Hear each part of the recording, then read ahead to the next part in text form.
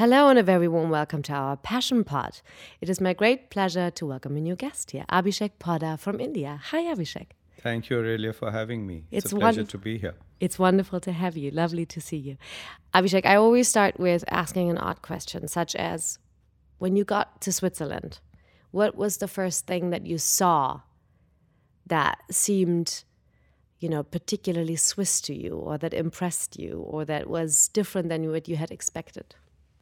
Well, really, the first thing I saw in terms of art in this trip in Switzerland wasn't something very Swiss, but something very Indian. I went to the Rietberg and I saw some amazing miniatures that they were showing from the Deccan. Very nice. The Rietberg is beautiful. Such a beautiful museum. It's your first time in Switzerland, right? No. It's your I first come time here every year. I didn't realize that. When was the first time you were here? Ever? I think when I was 7 or 8. Oh, really? Yeah. So you know the Rietberg well. Well, I can't say I've been visiting the Rietberg ever since then, but yes, the last 10 years or so, I have been visiting it regularly. Awesome. So are you now that was just warm-up chatter, so we can talk a little bit. Abhishek, the reason that we are here together is that our good friends at the Asia Society a few months ago suggested that we meet.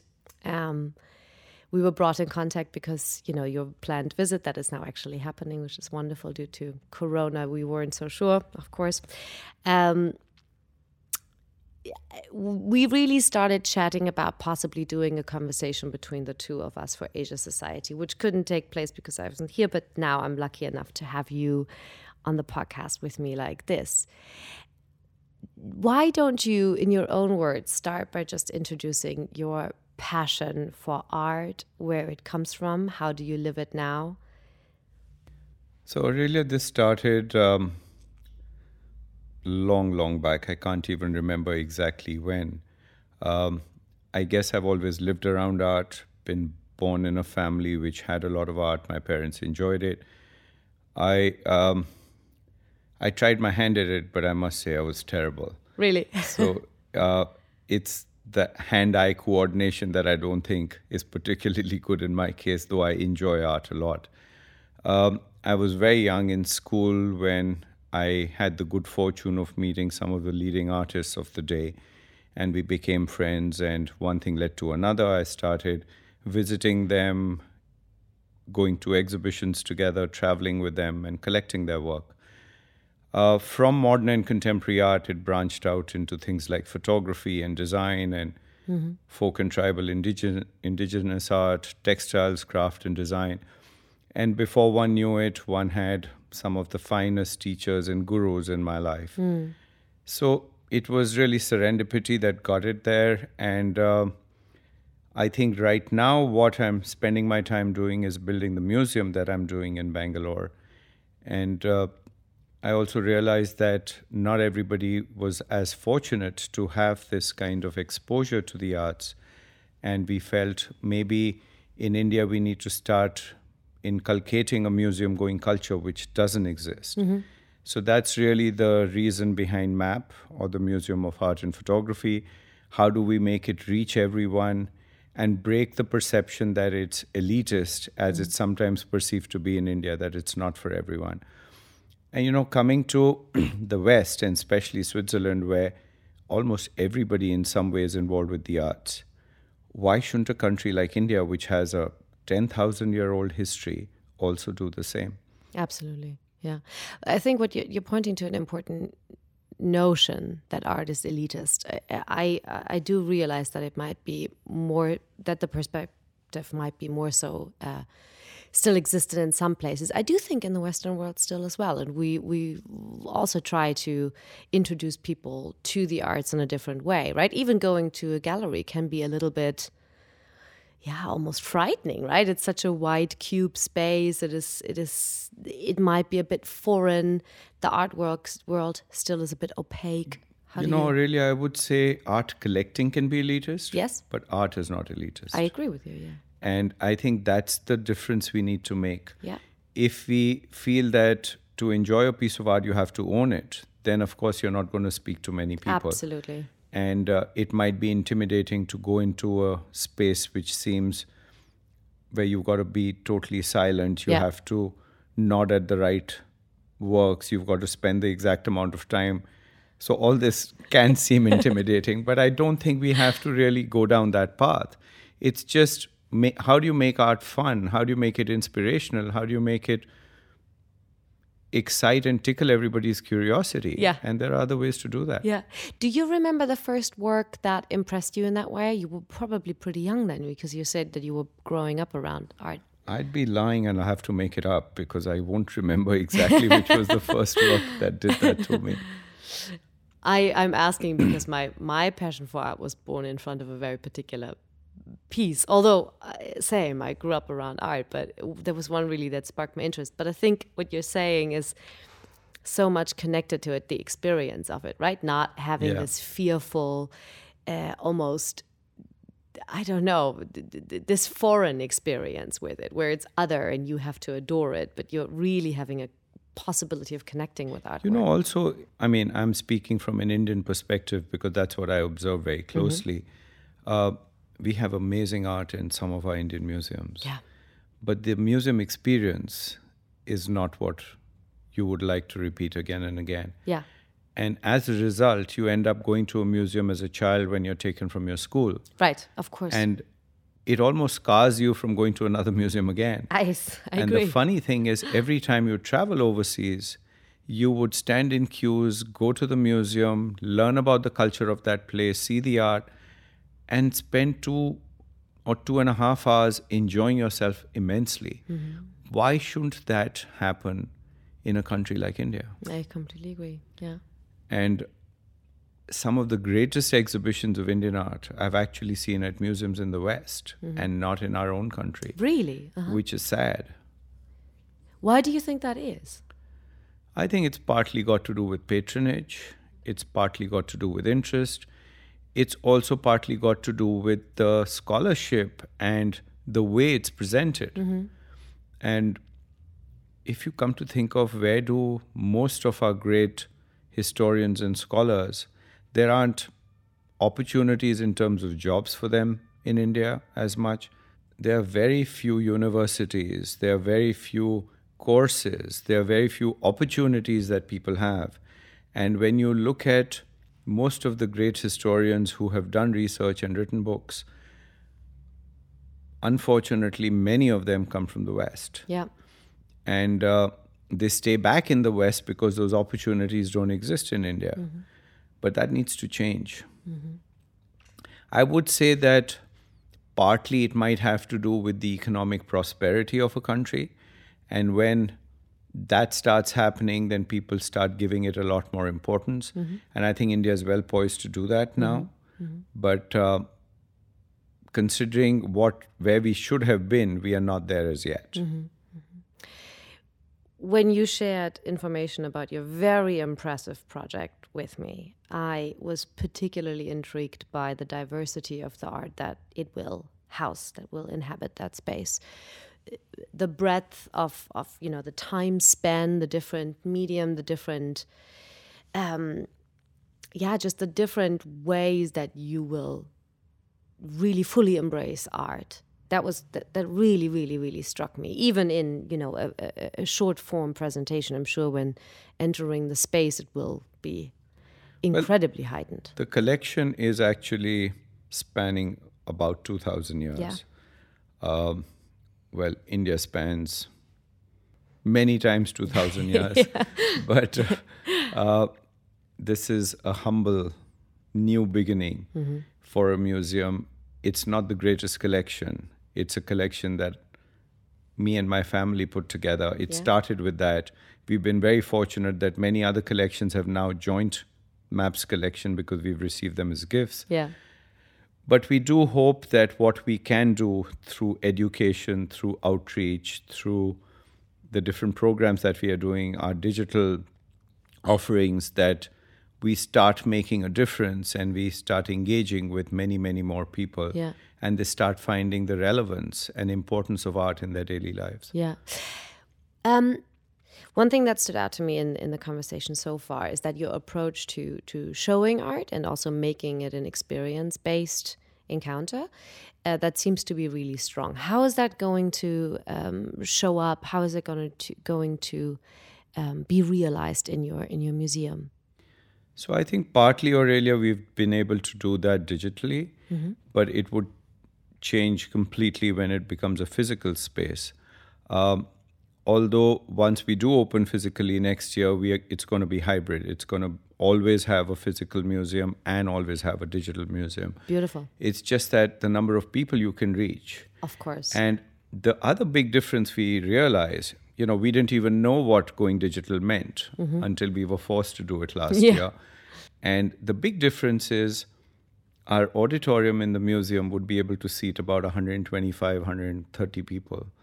But our digital launch was watched by 70,000 people. Incredible. Yeah. The other big difference was the hesitance to enter a building versus entering a digital space. Yeah. There is no intimidation. Even if it is a white cube, you're seeing it on your laptop in familiar surroundings. You might find entering a palace or a place that you're not familiar with, or the hesitancy of how do you find your way around. The moment it's digital, all those barriers drop. Yeah. And you do it in the comfort of your home, at whatever time zone and wherever in the world you are. Yeah. So I think that has been a big learning for us. We are learning as we are going along. And I think this is only the beginning of digital. The way we are even doing exhibitions and interactive programs is going to change. This is first generation. And the advancements we would see even a year down the road would make whatever we did seem like a teddy bear's picnic. So I'm sure that things would really, really go forward here. The good part is MAP being a new museum, we don't have baggage, we don't have a legacy, and we are happy to experiment and try new things and make it exciting and relevant for people. And big deal, if it doesn't work out that way, we will try and do it another way. Yeah. You're also fortunate in a way that, I mean, a lot of museums that we speak to here, or museum directors, curators, even going back and, digitizing all of their collection is a massive undertaking, right? Like even the sort of all of it that has to happen to even catch up from a completely curatorial perspective. In that way, you're also entering at a good moment, no matter what comes now. And I was with a friend over this past weekend who works really deeply in VR, in kind of that area. And I think the possibilities that are going to present itself there shortly. Tremendous. And you see, being based in Bangalore, which is where all the tech companies for India are headquartered, it made imminent sense for us to have technology as a very key function or a very key component in everything we do. And that's resulted in MAP Labs, which is where art and technology meet. And we are doing stuff with many companies. I'll give you one or two examples. So Accenture came forward, and we've done a digital twin, an AI-powered digital twin of the artist M.F. Hussain, who passed away about 10, 12 years ago. Mm-hmm. And you can have an experience, as in an in-person experience with Hussain, where you can ask him a question, and he responds back to you in real time, in his voice, as if he's standing there, and with all the gestures that he would normally be making. Incredible. And it's brilliant because so many people have not had the chance to interact with him directly. Yeah. And this was to be an in-person experience on a holographic stage. And we realized because of the pandemic, it's going to be maybe a year or year and a half down the road when we open. So we've now made it an online experience. So anyone can go onto the MAP website and have a chat with Hussain. Mm-hmm. Though it's a deep fake, we have made sure to record only that stuff that he has actually said in his life. Wow. So nothing that he says is what we are asking him to say. Yeah, okay. So like that, we are doing something with VR and even with Microsoft. Yeah. This is for our textile project, which is going to be launched in the early part of next year.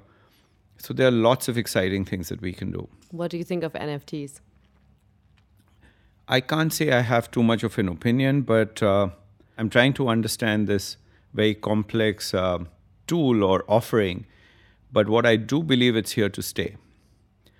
As much as we may not understand it right now, there's a totally different world out there. And it is, again, democratizing art in a certain sense. It's the shift from old master paintings to modern and contemporary. This is another such a shift. And there may be some rationalization that happens, some balancing that happens, but it's better for us to embrace it before we get left behind. Yeah. So we are, in fact, from even a museum standpoint, engaging with artists, and we have a few things that we are talking about. I can't say that we know exactly when that'll happen, but we want to do it not because it's a fad and therefore we do it.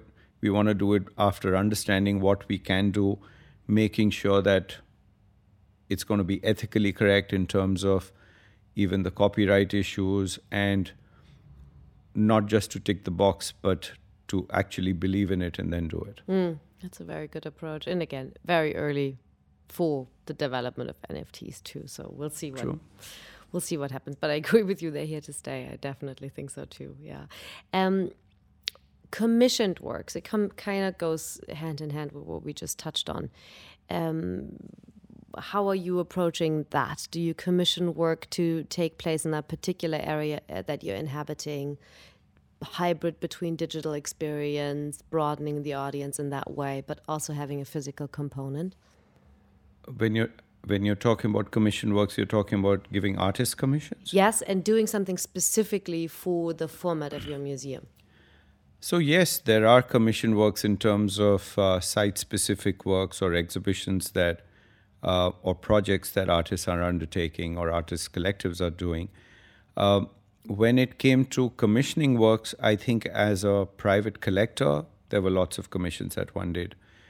As a museum, we would be able to do that provided we have the patronage to be able to finance that. Sure. Or if there's a particular exhibition that we are embarking and there is something you want to say. The one concern and problem with commissioned works is you're imagining something, the artist is imagining something else. Of course, yeah.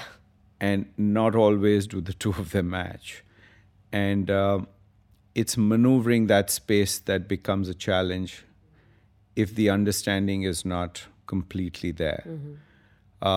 So there's a risk involved, but personally, I've always had a good experience with commissioned works. And it's the relationship that you have with the artist and the trust you place in the artist that has rarely let me down.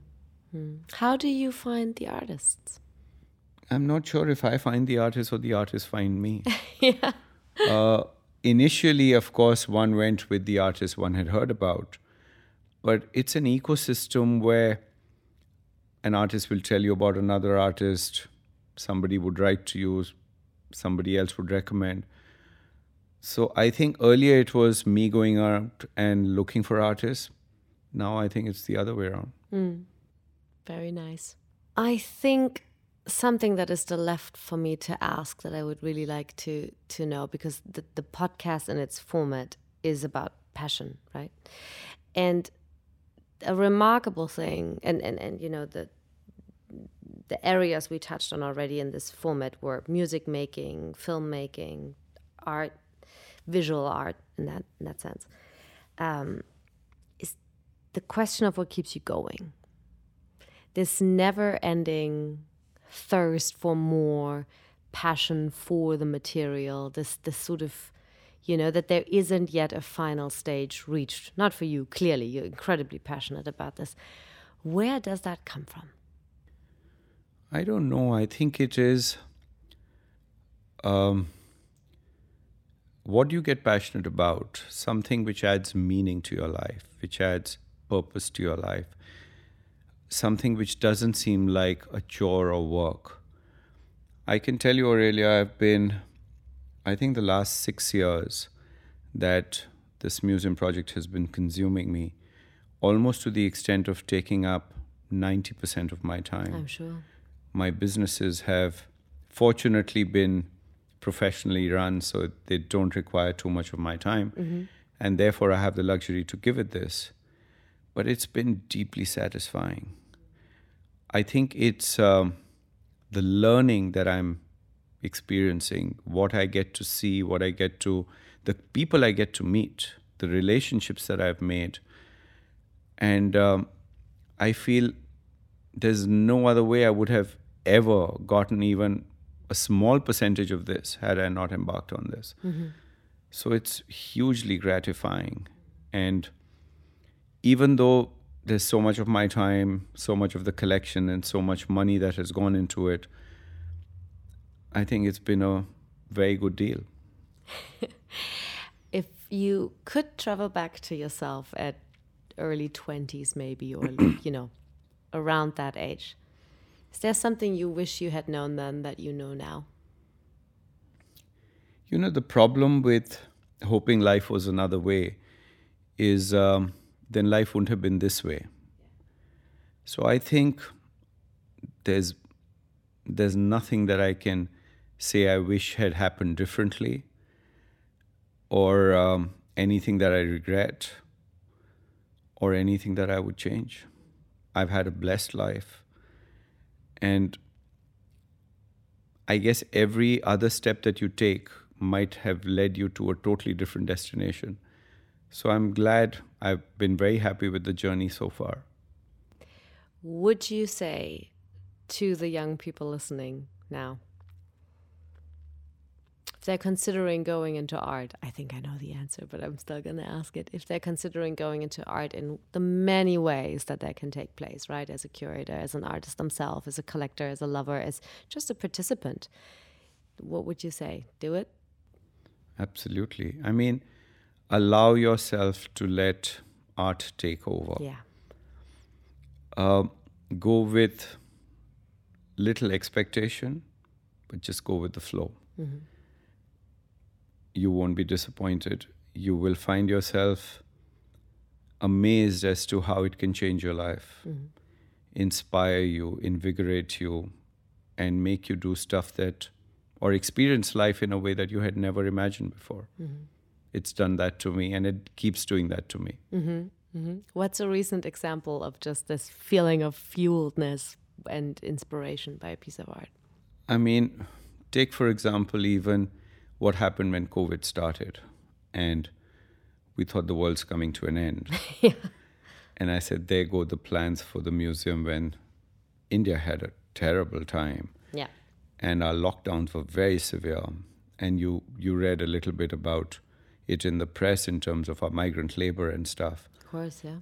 And when we said, okay, how are we going to open the museum? And we decided to go digital, we didn't know what it meant.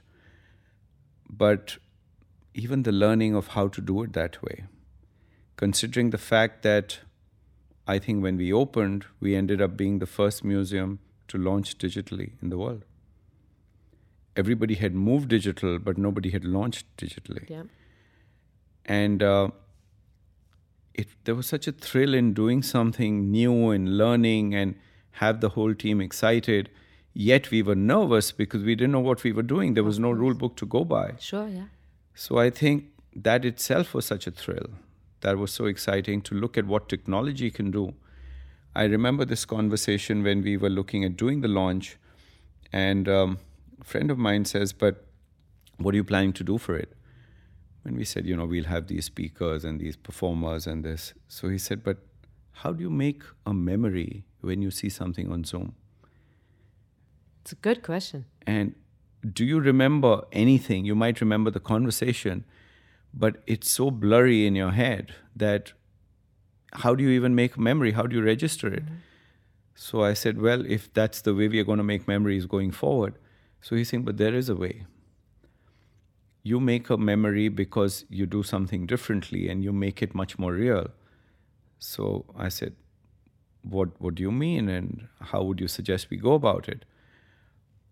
So he said, why don't you do it in the museum? And I said, but the museum is not ready. It's got it's a shell, it's a construction site. So he said, well, technology can make you build the building even though it doesn't exist. So do your launch within the museum. And I hadn't even conceived that that was possible. Mm-hmm. And we actually got a team together who took our plans, converted them into what the building might look like. Of course, it took us forever to get it right the way we wanted it. And then there were going to be 12 hosts taking you around the building, so that the levels of complexities we put on ourselves were so much, but it was hugely exciting and learning. So like that, there are things that happen all the time. Fantastic. That is fantastic. And it must have been so gratifying, no? Yeah. And especially when, you get, I must have received between calls, messages, and emails, at least 700-800 of them. I'm sure. After our opening. And it was amazing, the response that we got. Mm-hmm. I'm sure. Any one particular response that stood out? Well, one from somebody right here in Switzerland. Yeah. Rolf Fellbaum, the chairman of Vitra. He also happens to sit on our advisory panel, international advisory board. And he called me about a week after that and he said, Abhishek, it normally takes 15 to 20 years to build a reputation for a new institution. And you've already done that. And, coming from a museum that I've always looked up to as a design house and for both architecture and research and technology that Vitra has shown, and to come from somebody who I've admired so much, where he's returning the compliment in such a manner. So I think, that was very gratifying. That's wonderful. Compliments. Thank you. Abhishek, before I let you go, I do have one last question that relates a bit to the museum and as it's perceived on an international scale too. Especially in an environment where we're all finding a bit of saturation point with online experiences. How do you stay relevant? How do you make something, you rightfully said, making memories is so important, right? How do you create an atmosphere and an environment where that can take place, where you're really contributing to the conversation and to the experience? I think there are various ways to do this, Aurelia, and thank you for this question. I think one is, boundaries are disappearing. Mm-hmm. It need not be, this is Swiss, this is French, this is German, this is Indian, this is American. Yeah. And the last 18 months have shown us that no matter where we are, we can be connected like we've never been before. It's also the age of collaboration and of learning from one another. And I think embracing that entire thing about collaborating, becoming relevant, learning, and removing these boundaries. Many times these boundaries are only in our mind. So whether it be doing projects together, for MAP, we are doing things with about 40 different arts institutions around the globe. Mm-hmm. We've engaged with museums in South America, South Africa, Benin. Incredible. I'm not talking about Europe and the US and the Far East because those would be obvious, but in all kinds of places. Yeah. We are engaging with artists, art collectives. So it's not, why is Burgos speaking to an Indian museum? That's a question that I should ask back to you. Yeah. How is it relevant for you? Why are you speaking to us? Well, I think that for us, first of all, we have to thank our friends at the Asia Society for making the connection and the introduction, of course. But I do think we really, our slogan even as a bank is beyond money. We always try to look beyond. I think it's incredibly relevant. I think if we stay within our frame of reference, the mentioned saturation point will be reached fast. So sorry, go for it. When you look at Switzerland, the amount of interest there is and the kind of collections I find from around the world over here. Exactly. Buddhist art, Indian art, African art. And these are not obvious connections that you would think of. So boundaries and barriers exist in our mind. And it's time to let them go. Absolutely. That's a beautiful way to end. It's absolutely time to let them go. Abhishek, I can't thank you enough for this delightful, insightful, and absolutely warm and honest conversation. Thank you so Aurelia. much. It's been a pleasure being here, and thank you for a lovely conversation. Thank you so very much. And we thank you guys, as always, so much for listening. We hope you enjoyed this, and we will be back with more soon. Bye-bye.